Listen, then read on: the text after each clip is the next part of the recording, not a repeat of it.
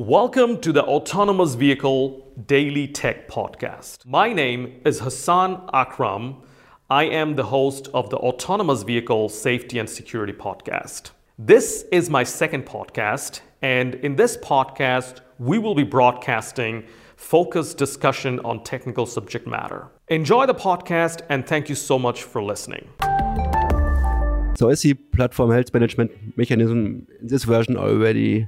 Does it support platform-specific extensions for some health indications also from the lower level of the AutoSAR ecosystem, like from the operating system or something else that I can add these health indications already right now to the platform health management indication level? Or The good thing is, the platform health manager at the moment is not bound to any hardware on any operating system. What we say is there is a health channel and then a health indicator in a specific API.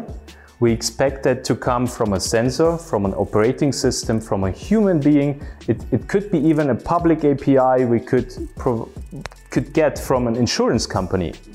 So because we have statistics out of the last 20 years, because this guy was working, this guy was already driving in this manner some days ago. And we could indicate that in the platform.